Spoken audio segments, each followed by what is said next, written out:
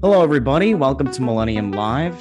This is going to be a great episode for our cybersecurity professionals and listeners. And we are very excited to have Bill Bonney. He is a retired former Senior Vice President of Information Security at T-Mobile and Corporate Security Officer at Motorola. Bill is a leading information risk management practitioner based in the US with broad experience in all aspects of creating, sustaining, and transforming security protection for organizations and enterprises. He's a visionary information security leader, direct experience working with federal and state governments, high technology, biotech, aerospace, banking segments. The list goes on. I want to bring him in right now. Bill, thank you very much for joining the podcast today. Very happy to have you here. Good morning, Connor. I'm glad to join you. It's really opportunity to try to share some of the insights and some of the experience that I've had over a long career to help other practitioners that are either earlier in their career or just getting started understand some of the challenges that they can anticipate and be successful in overcoming. Great. And I think that's right where I want to start with you. Can you just give us a little bit of more background? You have over 40 years career, your background and concerning your experience in cybersecurity. Thanks for that, Connor. When I started way back in the 20th century, I was an Army counterintelligence officer. And I'd like to emphasize that was a long time ago. But it really was a deep grounding in some of the fundamental principles of understanding adversaries and threats, vulnerabilities, exploitation, and consequences of failed security practices. But taking that baseline, that I spent a number of years in a variety of industries, including banking, biotechnology, aerospace and defense, with places like the Hughes Aircraft Company, and then finally ended up in consulting and moving into more advanced roles of leadership in the telecom industry. When I was hired by Motorola, I became their first chief security officer and had global responsibilities for physical, operational, and information security in 40 plus countries around the world where Motorola was present, and then accepted a role with T-Mobile as the capstone for my career, building their security program for information protection from a rudimentary and baseline level to one of the leading organizations within the telecom industry. So over that entire scale of time, what I've learned is that the challenges are constantly changing. And one of the most important things for a professional in this field is to understand and adapt to those changes, to be rigid and to dogmatic about this is how it is because that's the way we did it before is a sure prescription for absolute failure whenever we're dealing with the kinds of dynamic threats and the nation state adversaries of the 21st century. So having that kind of perspective will allow the practitioner to be much more effective and to have the understanding that your lack of understanding of a particular segment of the challenge today is not a reflection of failure, but is an opportunity to grow and to learn and be more valuable in the future as you overcome those obstacles or those challenges. That's a lot to take in too. And with the experience you have, I want to pick your brain a little bit. And I'm sure these cyber listeners want to do the same. As daunting as this sounds, what does the security landscape look like for a professional who holds the role of, Chief Information Security Officer today?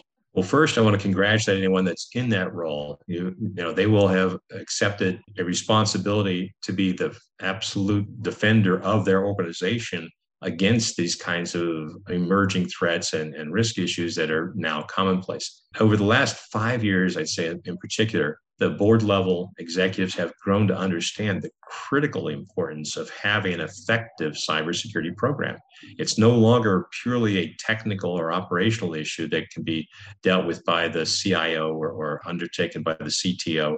The expectation of executive leadership is there is going to be an accountable individual that has the background, skills, experience, and the personality, force of personality to be effective in this role. And the challenge, I think, is in part you have to be one part diplomat and one part police officer in the sense of enforcement becomes a critical element of effectiveness of a program. That doesn't mean the authoritarian personality, but it means the accountability to ensure that controls are being effectively executed consistently throughout the organization, because failure to do that is going to create otherwise avoidable responsibilities. In the 21st century, I think, the challenges that were technological and operational, that would be, let's say, the 20th century level, have now become compounded by the growing extensive array of nation state adversaries who have deeply invested in cyber warfare technologies.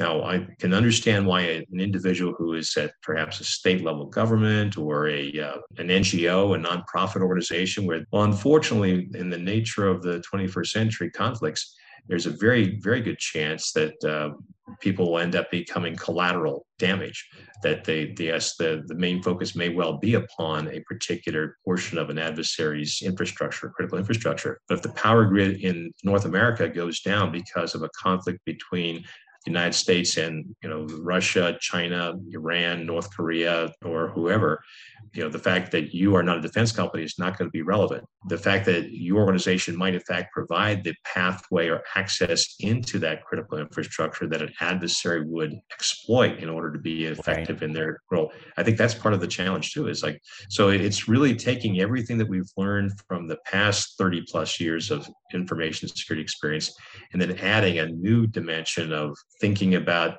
nation states and the sophistication that they bring to that particular challenge. And it's not just transnational criminal organizations, it's now a whole additional level of people that are paid and perhaps in uniform for a company or a country that is now adverse to your organization or your country. Yeah, with the state of the world, that's definitely on people's minds right now. Let's talk about maybe some more of how our members feel, working for a pretty large company, like a Fortune 100 company. It's critical to build internal teams, finding the right talent, and also, creating partnerships out there. How do you create a security organization that can handle all aspects, like the people, the processes, and the technology required to secure an organization like a Fortune 100 company?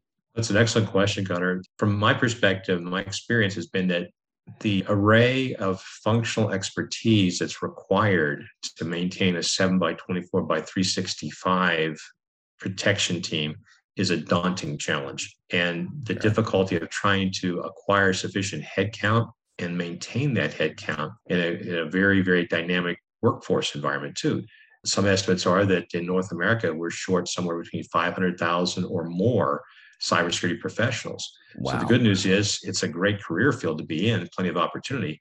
But if you're the chief information security officer or the senior security official for your team, how do you maintain that team whenever you're being poached by other folks too? So part of the challenge is to find the right mix of internal talent and focused on the mission critical functions that have to be done internally. And then the other challenge is to find good partners that are able to be flexible and adaptable as well. One of the challenges I've seen in my career earlier was large international outsource organizations located in other countries have a tendency to come in and be able to talk to the CIO or chief financial officer and say, we can save you a ton of money in your IT operations, your operational baseline. And there's some truth to that. But the business model appears to be typically come in and cut costs dramatically by showing how much you can reduce. And then when the company realizes that the terms and the specific service levels that were agreed to in the contract are insufficient, then begins the change order extortion. It's like, oh, you need that? Yeah, that'll be a change order. Oh, you need that? That'll be a change order. And so you end up being, you save $1 and then you end up spending $10 to compensate for the things that you really didn't anticipate, because in order to be effective at outsourcing and really benefit from the kind of leverage that a big outsourcer provides, you really have to know the nuts and bolts and micro details of every part of your operation.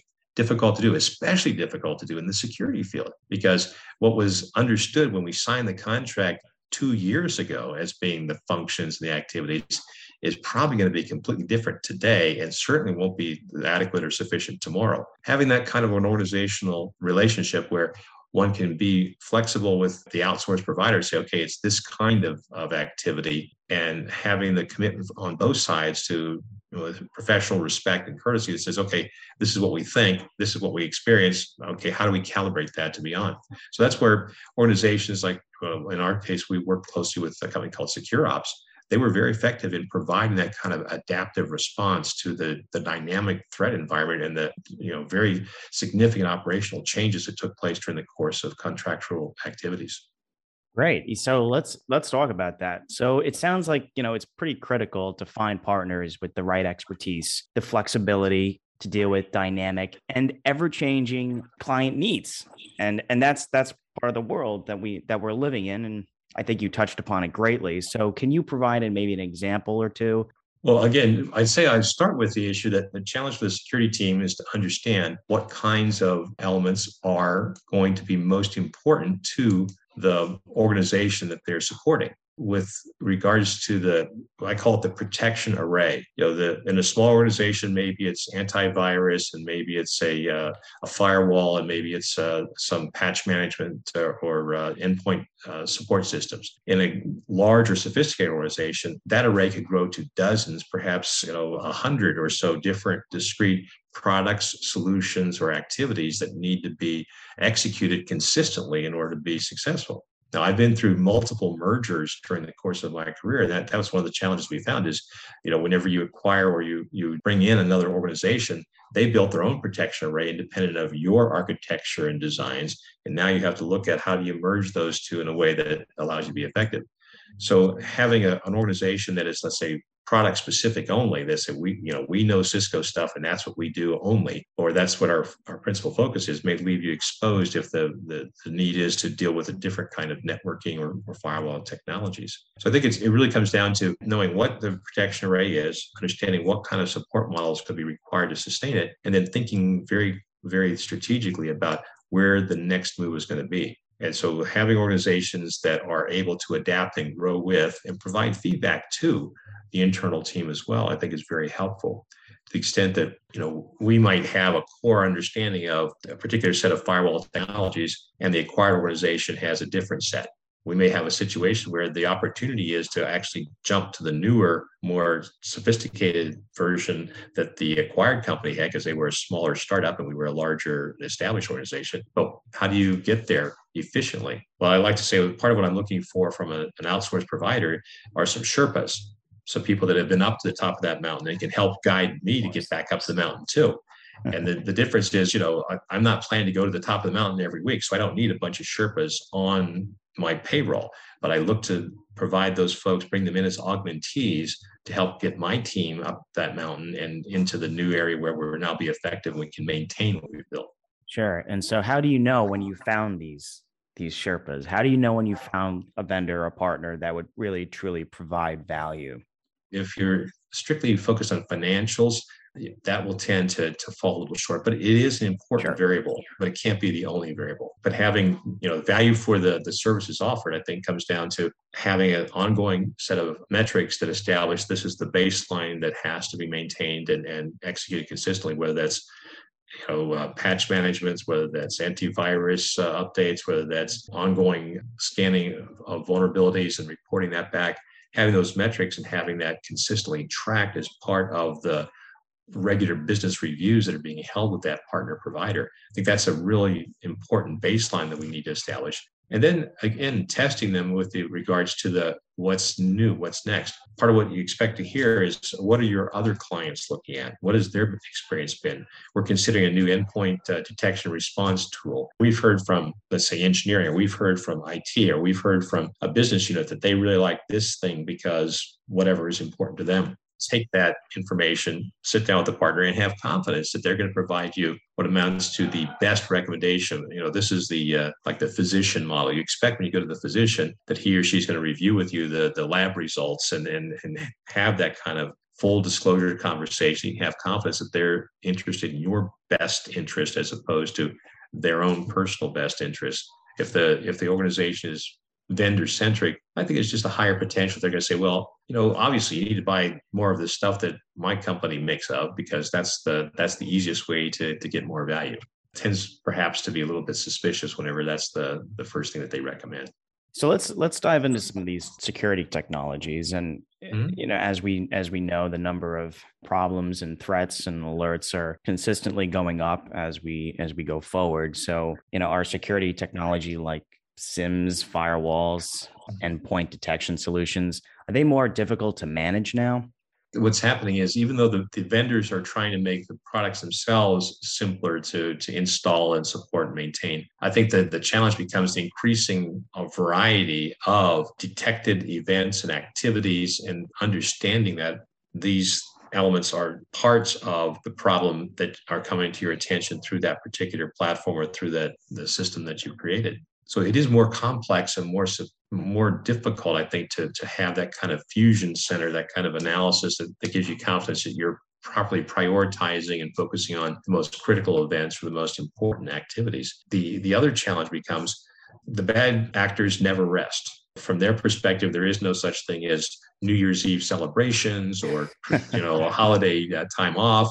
It's kind of like their metric of success is exploitation and monetize that exploitation in a way that gives them personal benefit. So from my perspective, what I was looking for is I wanted to have a situation where we were not totally dependent on any kind of outsourced provider. Instructive example from the 20th century was way back when General Motors outsourced their IT operations to a company called EDS, Electronic Data Systems.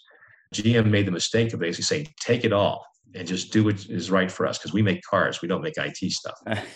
And unfortunately, that the dependency left them very vulnerable to the individual, let's say, bonus priorities of the account team as opposed to what was necessarily good for the organization. The way you avoid that is you have to have sufficient internal expertise that you know when you're getting what you need. Because we can do this ourselves if we have to, but I don't want to have my people necessarily working on holidays, evenings, and weekends. I'd like to be able to have them work during core business hours so they can interact with their counterparts in engineering or the business or IT or whatever they need to do to help the organization be successful. Evenings, weekends, and holidays, I've got someone I can rely on that's got a proven track record of if they wake me up at 3:00 in the morning on New Year's Eve and my hangover is just about pounding there's a good reason they're doing that. They're not just saying Happy New Year, Bill. They're saying Happy New Year, Bill. And oh, by the way, this is what's going on. And we've activated your teams that are dealing with this, and we need you to be aware of it because they're heads down dealing with whatever the problem is. That's what I'm looking for, is that kind of like seamless integration between, at the end of the day, when we're having an incident, an event, or a really critical activity, it's seamless. We could have the outsourced provider on the phone talking with the internal customer representative. At one point, I could recall a situation where the vendor we were using, which was the secure ops team, their CEO got on the phone because he spoke Japanese. When I was at Motorola, we were having a problem in Japan that required explanation of the technical and operational details. My team didn't have that background, and oh my goodness, to have that kind of interaction with the internal customer, they just thought we were the best. It's like, wow, well, we weren't the best. We had the best partner in that case, and they were able to help just fold right in and be part of that response to a legitimate business customer concern. That explains how having a good partner is probably key in handling those situations, because handling incidents and these types of like alerts are very time consuming tasks. So you'd want a good partner to help you handle these things while we go out and party on New Year's Eve. So talking about a lot of massive alerts and incidents that are hitting organizations right at this time, how does one respond with an investigative process? How do you go about that? Part of it is going to depend on the specific organizational and the legal and regulatory environment which you're operating. And that's, by the way, that itself is one of the core professional growth areas that I've observed over the last 30 years. Now, part of my background is I did attend law school whenever I was fresh out of college. And that helped me have a grounding in the legal issues that have now become very critical.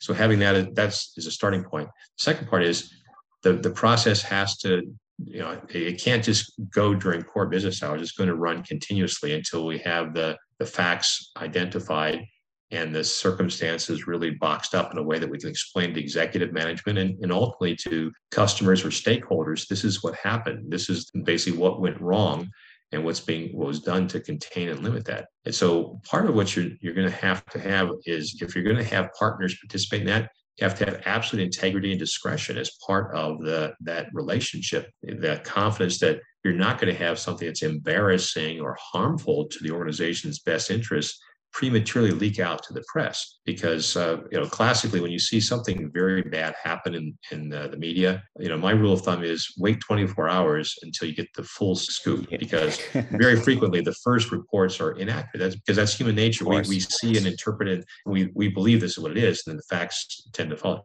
Well, there's some of that I think in the cyber areas as well, that the initial reports can be extremely alarming, and sometimes justifiably so, but frequently it's like, yes, something bad happened, but here's how the layered defense managed to limit the consequences of what was initially looked like it was a particularly scary set of facts. You don't want those scary facts prematurely leaked out to a media that then runs with the story because it's, they're able to make, more clicks on their site because something, important or impressive went wrong at a company or an organization everyone knows about. That kind of integrated response process where the outsourced providers that have been, let's say, monitoring network or running pen tests or providing vulnerability data are part of the response internally and working, seamlessly hand in glove.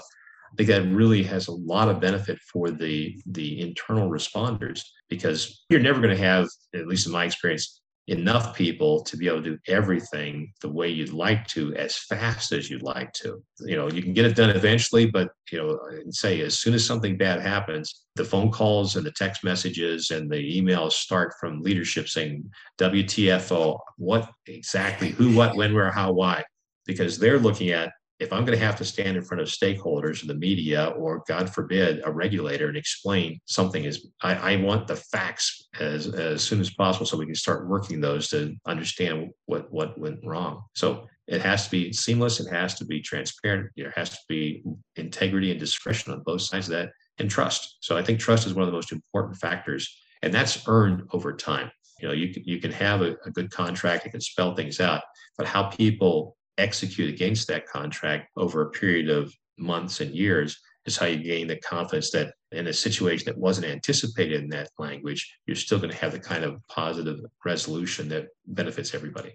You bring up a great point here, because when it's after the fact, when there's an attack, usually the response from leadership is pretty active, and it's always, yep, do whatever you need to do, get this situation under control. So my next question, are business leaders of today in 2022 taking risk of attack more seriously now than they previously did, maybe 5, 10, 15 years ago? Or is it that they still need more IT cybersecurity presence in the room, on the board? What have you seen recently in terms of that? Because, that's a big topic, getting the leadership behind security as one of the main goals of an organization. I'd say I was very fortunate in the last portions of my career that executive leadership understood and was willing to make the investments necessary to provide a functional capability. The challenge becomes, when is it enough? And every time you go to a senior executive, it's kind of like, okay, this makes sense. Are we done? And having them understand that we're never really done. This is an arms race. This is one of those things where, right. And so they're trying to find that balance point between, the organization doesn't exist for the security team. The organization exists to fulfill some sort of societal mission, be that a nonprofit, governmental, or a for-profit organization. Those stakeholders are why we're here. On the other hand, the disruption, destruction, or the ability to effectively limit that mission because of a security failure is very, very negative. So they're trying to balance if I spend another dollar on security, or another dollar on a for-profit enhancement or capability expansion,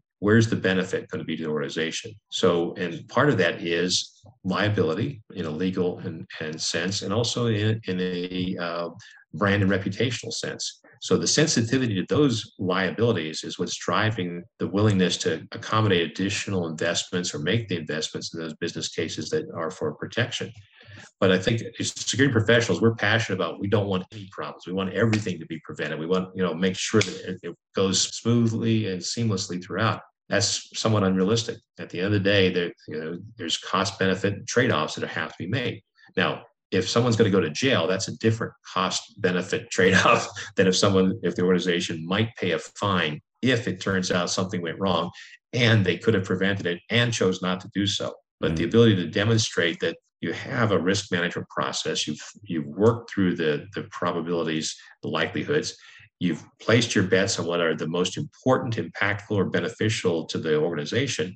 And other ones, we're willing to take that additional risk there because either we see a future state where that will be resolved with a new deployment of some kind, or the likelihood and probability of it happening is relatively low, or the consequences of it happening based on what we know at this point in time appear to be low.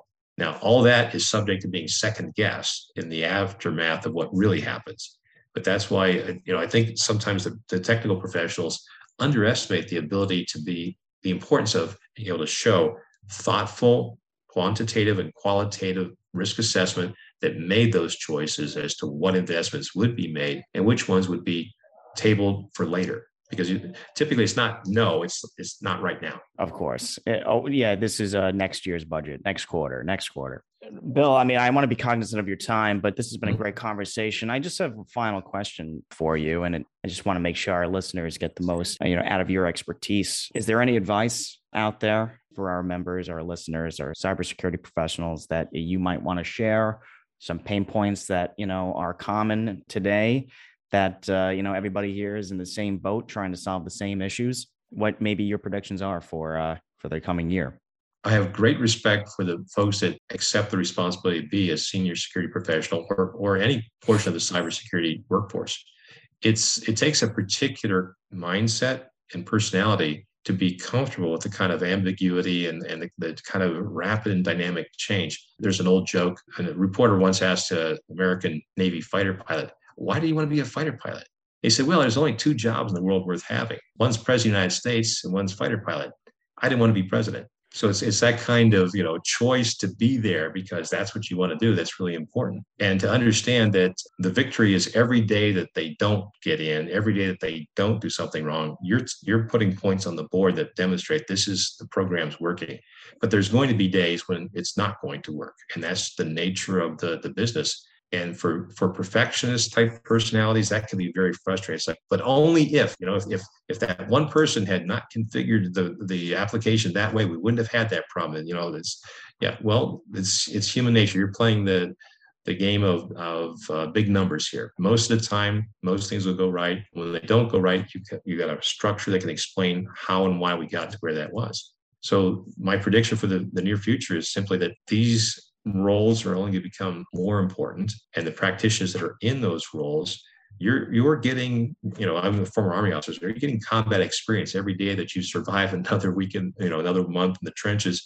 Your resume is becoming more valuable and more beneficial. So don't lose hope. Understand that even when things go wrong, it's an opportunity to learn and stay positive. I've had folks ask me, say, how did you do it? How did you stay in this area for so many years? I said, because I knew I was doing the best I could with what I had, where I was at, and I could stand in front of anybody at any point in time and say, this is where we are and how it was. I learned this from the friend of mine at Motorola's the senior executive there. I said, but I see security people sometimes get fired after an incident. If something goes wrong, they lose their jobs.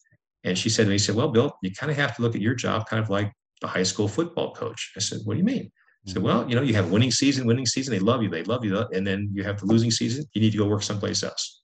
That doesn't mean you were a bad person. It just meant the variables lined up and you lost it. So as long as you can look in the mirror and know that you didn't sell yourself short or your organization short, you didn't make bad choices knowingly, deliberately, and willfully, you did the best you could with what you had, you have that confidence to go to the next level and being able to explain it, to the next interview.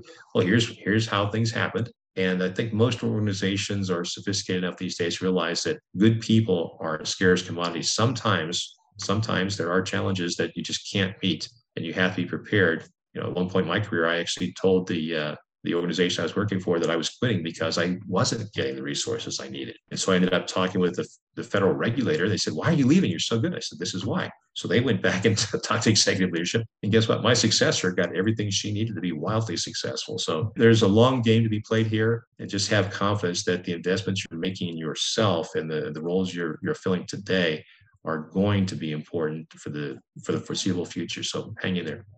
Well said. Bill Bonney, thank you so much for your time today. Thank you for joining us on Millennium Live. You're a wealth of knowledge, and I'm sure our listeners are gonna really enjoy this episode. I want to thank you, Bill. I want to thank SecureOps. we can't wait to push this episode live. So thank you. Thanks for listening. Subscribe to Millennium Live to listen and learn on life and leadership.